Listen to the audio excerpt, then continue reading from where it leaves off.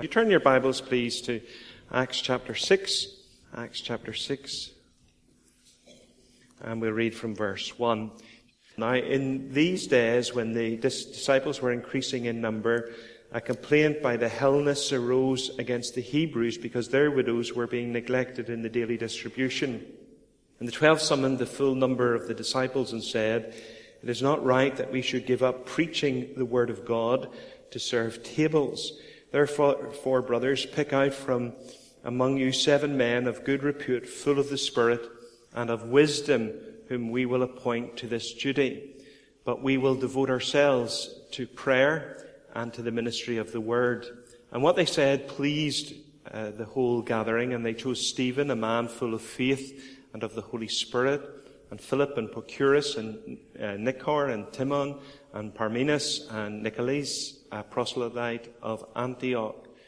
These they set before the apostles, and they prayed and laid their hands on them. And the word of God continued to increase, and the number of disciples multiplied greatly in Jerusalem, and a great many of the priests became obedient to the faith. And then if you could turn over, please, to 1 Timothy chapter 3. 1 Timothy chapter 3, and let's read from verse 7. "Moreover, he must be well thought of by outsiders, so that he may not fall into disgrace, into a snare of the devil. Deacons likewise must be dignified, not double-tongued, not addicted to much wine, not greedy for dishonest gain. They must hold the mystery of the faith with a clear conscience, and let them also be tested first, and let them serve as deacons if they prove themselves blameless. Their wives likewise must be dignified, not slanderers, but sober-minded, faithful in all things. Let deacons each be the husband of one wife, managing their children and their own households well. For those who serve well as deacons gain a good standing for themselves, and also great confidence in the faith that is in Christ Jesus." Amen. And we know God will bless the reading of His Word. Now, we've been, over the last few months, looking at the subject of the church. And we've looked at the organization of the church. We've looked at the ordinances of the church, the worship of the church. And we began last week to look at the officers of the church. And we began by looking at the office of elder. And this morning we want to look at the office of deacon. And I want you to notice 4 things. First of all, the origin of the office. The word deacon simply means serve in its common Greek usage, and was used of someone who waited at tables. The church took over that term. They baptized it with new meaning, designating it as a parallel office to that of elder.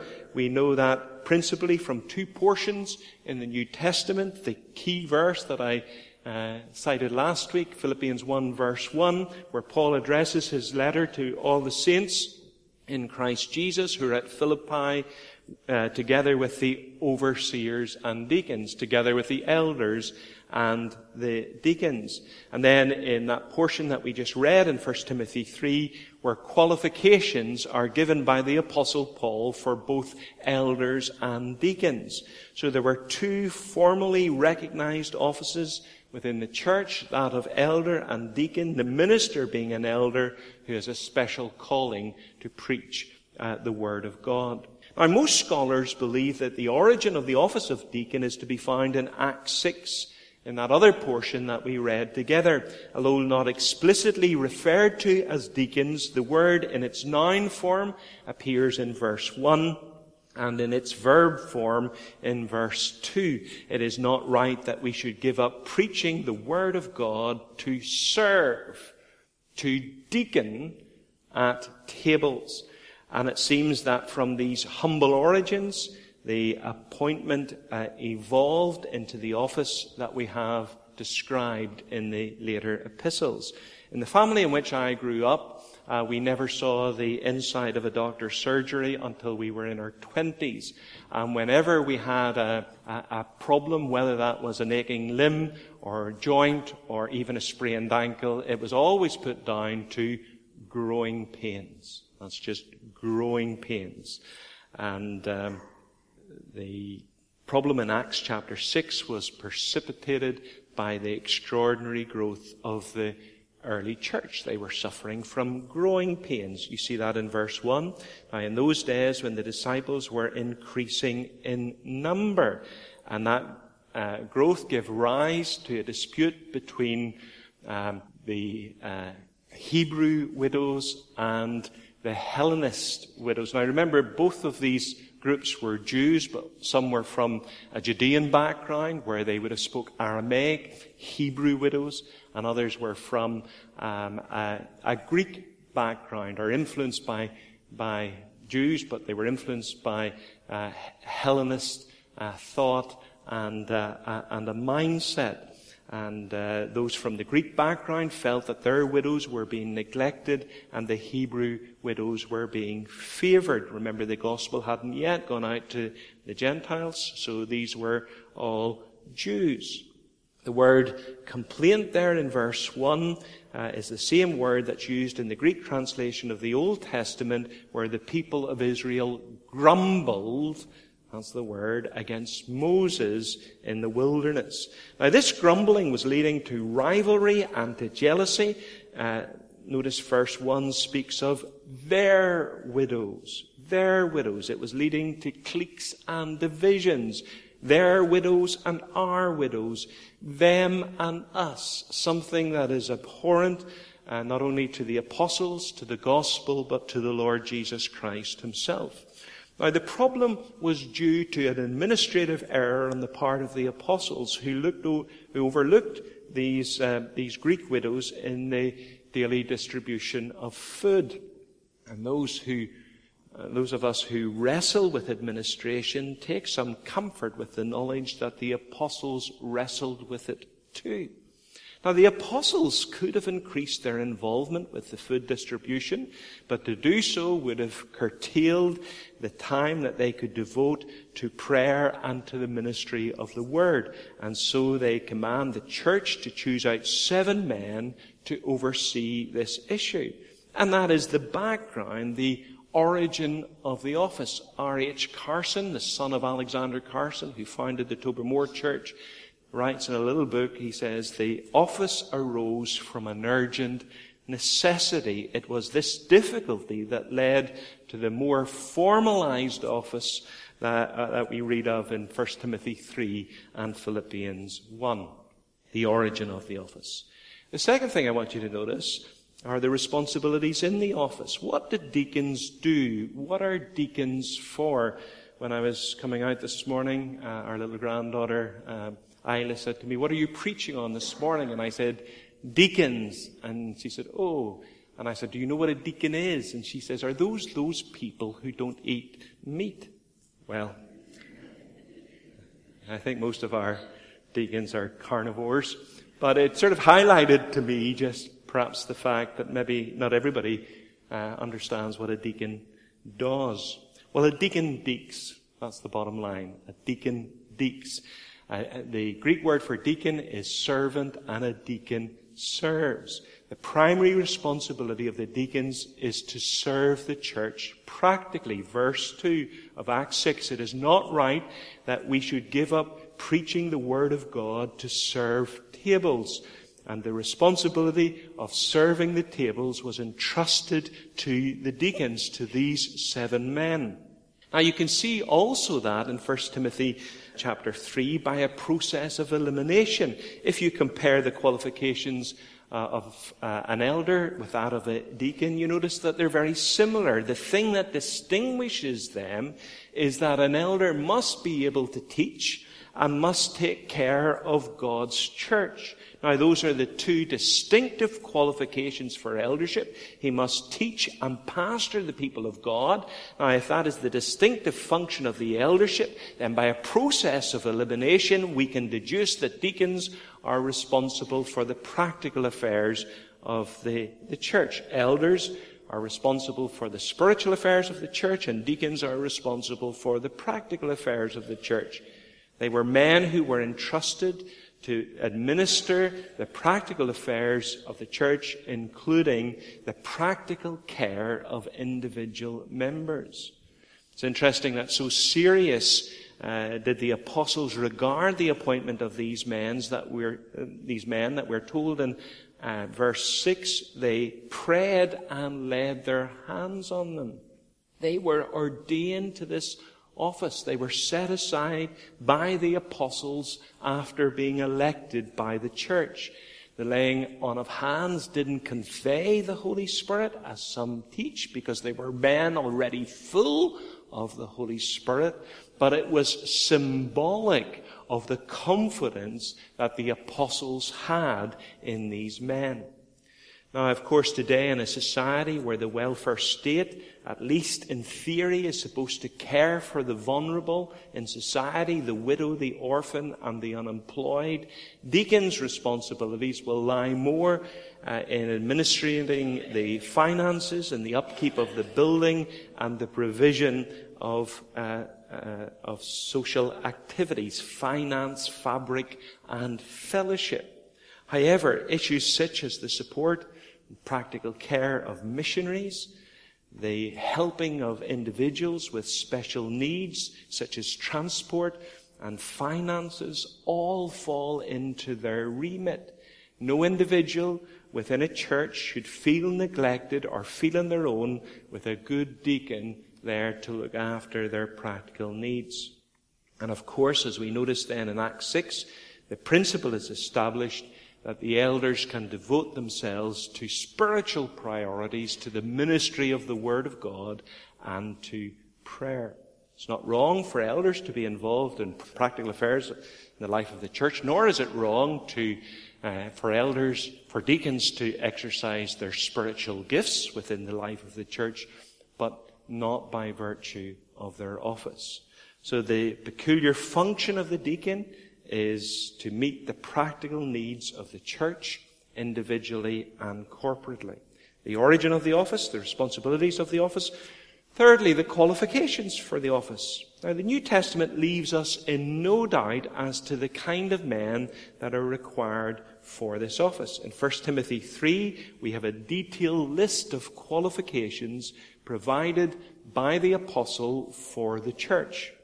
Now, these qualifications can be grouped under 4 heads. First of all, if you look at 1 Timothy 3, they are to be well-respected men. Deacons, verse 8, likewise must be dignified. The NIV says, men worthy of respect. And the truth of the matter is, it's a combination of both.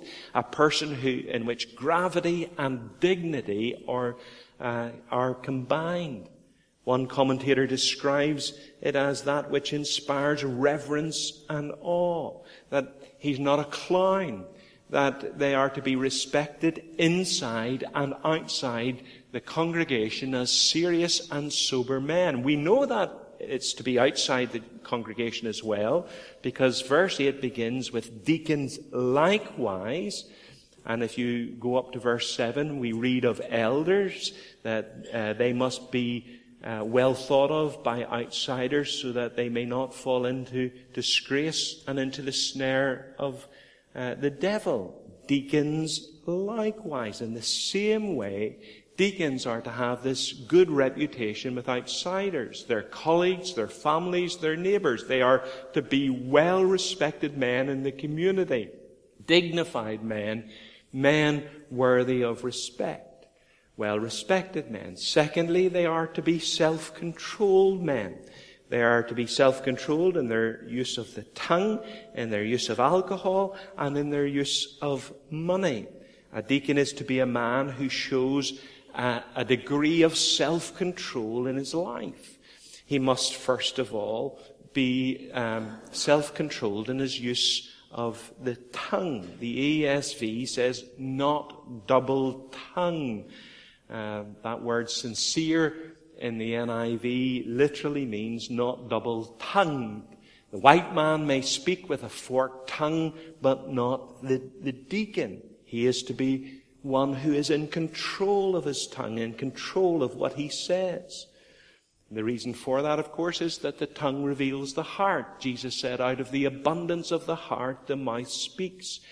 And a man who can't control what he says isn't in control of himself.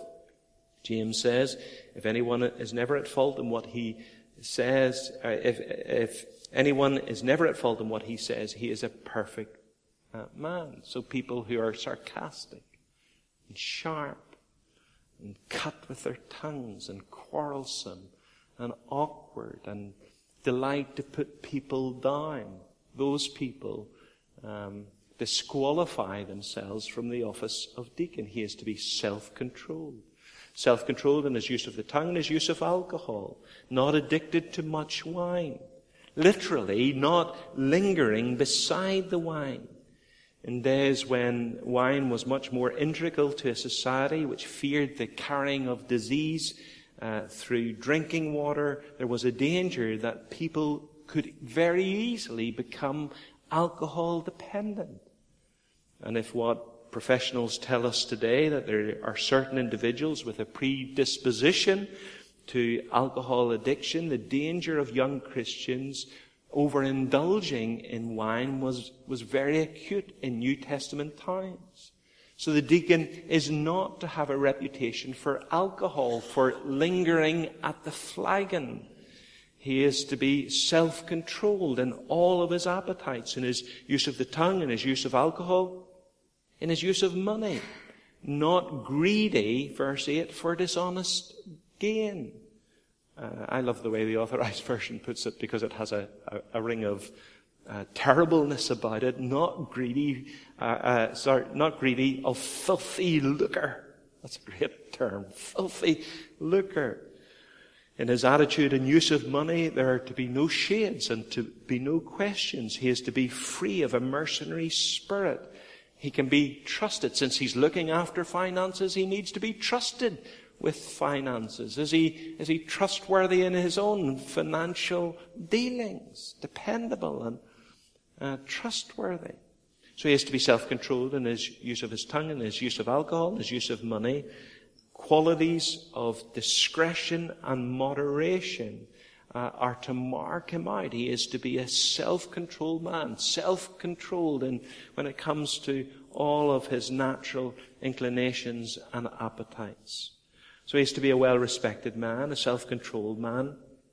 Thirdly, a domestically proven man. Look at verses 11 and 12. Their wives likewise must be dignified, not slanderers, but sober-minded, faithful in all things.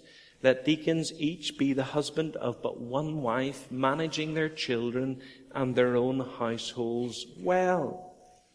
Now, there is a difference of opinion when it comes to verse 11 and how verse 11 should be translated. Some feel that it should be translated as wives, but it's just the word for female, but that's how the ESV, the AV, and the NIV translate it. Others, including very respected commentators like William Hendrickson, feel that verse 11 refers not to wives, but auxiliary female workers within the church. People women who serve the church in this practical way. Now, whatever the case, and we'll come back to that at a later date, verse 12 makes it clear that a man's family is to have a bearing on his election. He is to have a stable marriage, the husband of one wife, and he must be able to manage and control his own children. That does not, I think, mean that his children necessarily have to be believers, because remember, salvation is the divine prerogative of God. But are his children obedient, controlled and respectful? Is his wife a godly girl? Can she help him spiritually? Is she spiritually minded? His family are to be taken into account in his election. The reason for that examination of his domestic life is found back in verse 5 of 1 Timothy 3, when we're told about elders. If anyone does not know how to manage his own family, how can he take care of God's church? The family and family responsibility are the training ground for exercising authority in the church. If he can't look after his family, how will he look after the church? So think of the biblical requirements for a husband. Ephesians 5. Husbands, love your wives, as Christ loved the church? Does he have a love that parallels Christ's love to his people? Is he self-sacrificing when he comes to his wife? Is he exclusive when he comes to his wife? Is he a flirt and always going around the other women of the congregation and building up a rapport with them? Or is he a one-woman man? Think of the requirements of wives. Wives, submit to your husbands as to the Lord. Has he a submissive wife? Has she a submissive disposition, accepting his headship and leadership? Think of the requirements of fathers. Bring your children up in the training and instruction of the Lord. Is he faithful in teaching his children? Does he open his Bible and read to his children? And does he pray with his children? Think then of the requirements of children. Ephesians chapter 6, obey your parents in the Lord. Do his children run wild? Are they allowed to do whatever they want? Are they the manipulators and the movers when it comes to the family rather than the father? Look at his family. That's what Paul is telling us here in 1 Timothy 3. He must be a man who has proven himself domestically. A well-respected man, a self-controlled man, a domestically proven man, a spiritually gifted man. Look at verses 9 and 10. They must hold the mystery of the faith with a clear conscience, and let them also be tested first, and then let them serve as deacons if they prove themselves blameless. Now, although the deacon is not necessarily responsible for the spiritual life of the church, that does not mean that he can be spiritually illiterate or spiritually impoverished. Not at all. They must hold the mystery of the faith with a clear conscience. He must, says the NIV, hold the deep truths of the faith with a clear conscience. He must know his ABCs doctrinally. He must be grounded in the gospel. He must have a clear understanding of the gospel. He must know what it means to be saved and come to a knowledge of the Lord Jesus Christ. He must have a firm grasp of doctrine and be grounded in the faith. He is to have a clear conscience before God. In other words, he keeps short accounts with God.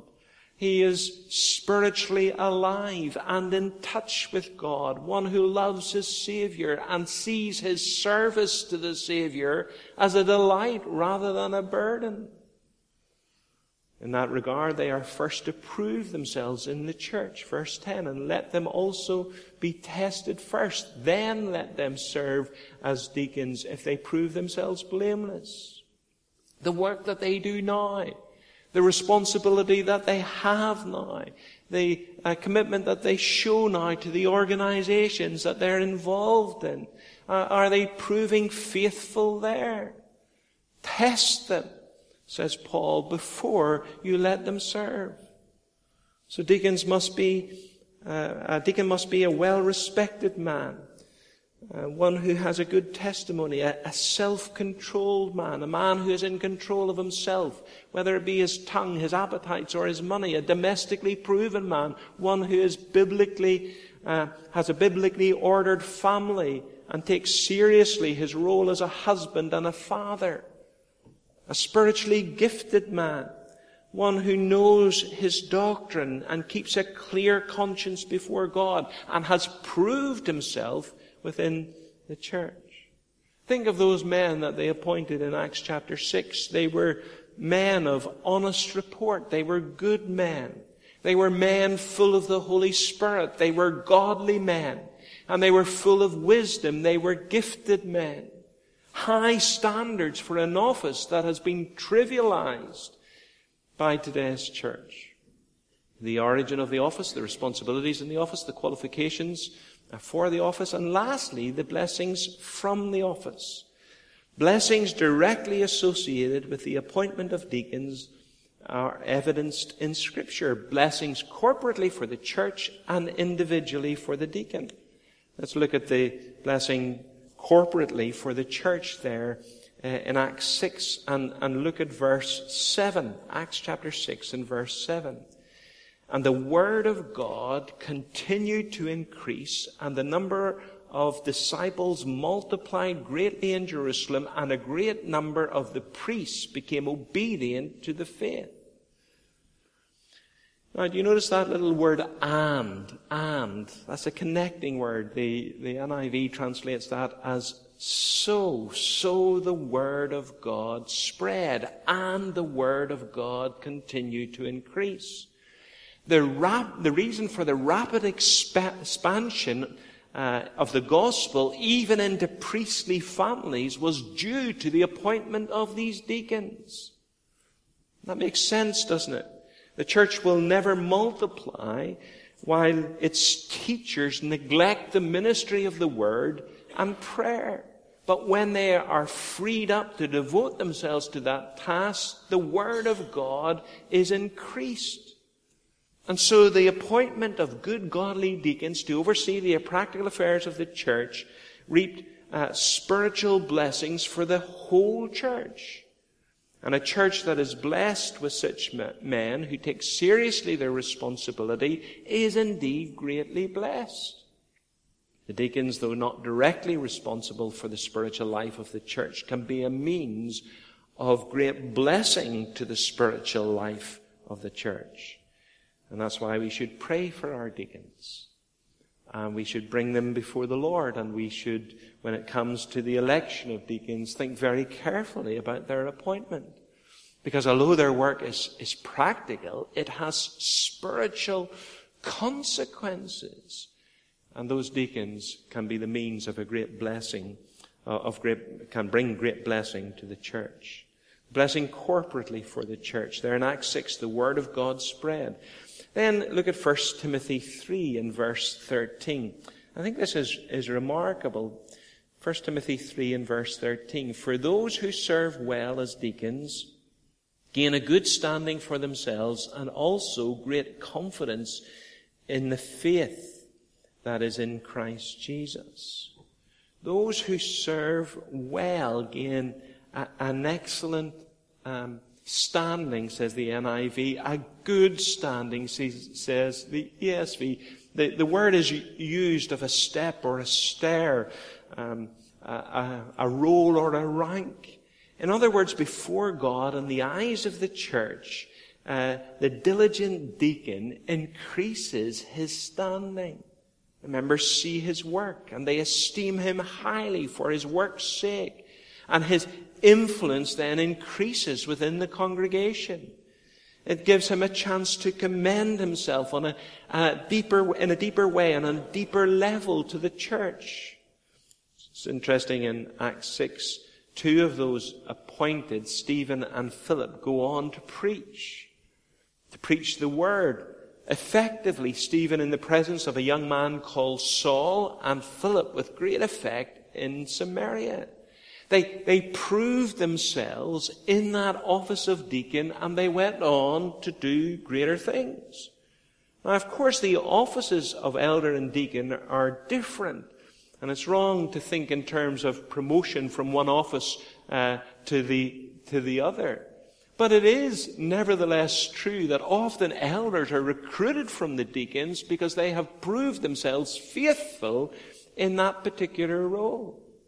So that's the first individual blessing. They gain a good standing. But the second is also there in verse 13. They gain great confidence. The Authorized Version says great boldness. The NIV says great assurance. Now, I'm sure all of us struggle with assurance at times. We wonder if the root of the matter is within us, and we examine our hearts in the light of the Word of God to make our calling and election sure. But here's a wonderful promise, that those who serve well as deacons gain great confidence in the faith, great assurance in the faith, that there is a blessing for the individual that serves. You see, it's the standing pool that stagnates with moss and algae. It's the running stream that filters as it flows. And those who occupy the office and exercise their responsibilities within the office, they are granted an assurance in their faith through that office. And that's a great thing. And that's not something to be trivialized. I remember a deacon on one occasion, or a potential deacon, said to me, what's in it for me? Am I just there to serve? What's in it for me? Well, here's what's in it for you. That if you serve well as a deacon, you gain great assurance in your faith, great boldness. That somehow it strengthens your faith and enables you then to proclaim that faith more effectively and directly to others. Those who serve well as deacons gain a good standing for themselves and also great confidence in the faith that is in Christ Jesus. The origin of the office, the reason that we have deacons is because of that crisis in Acts chapter 6 where widows were being neglected. The responsibility in the office to look after the practical affairs of the church. The qualifications for the office, they are to be well-respected men, self-controlled men, domestically proven men. And the blessings from the office, corporately, the Word of God spread. And individually, they gain an excellent standing and great boldness or great assurance in the faith. Amen.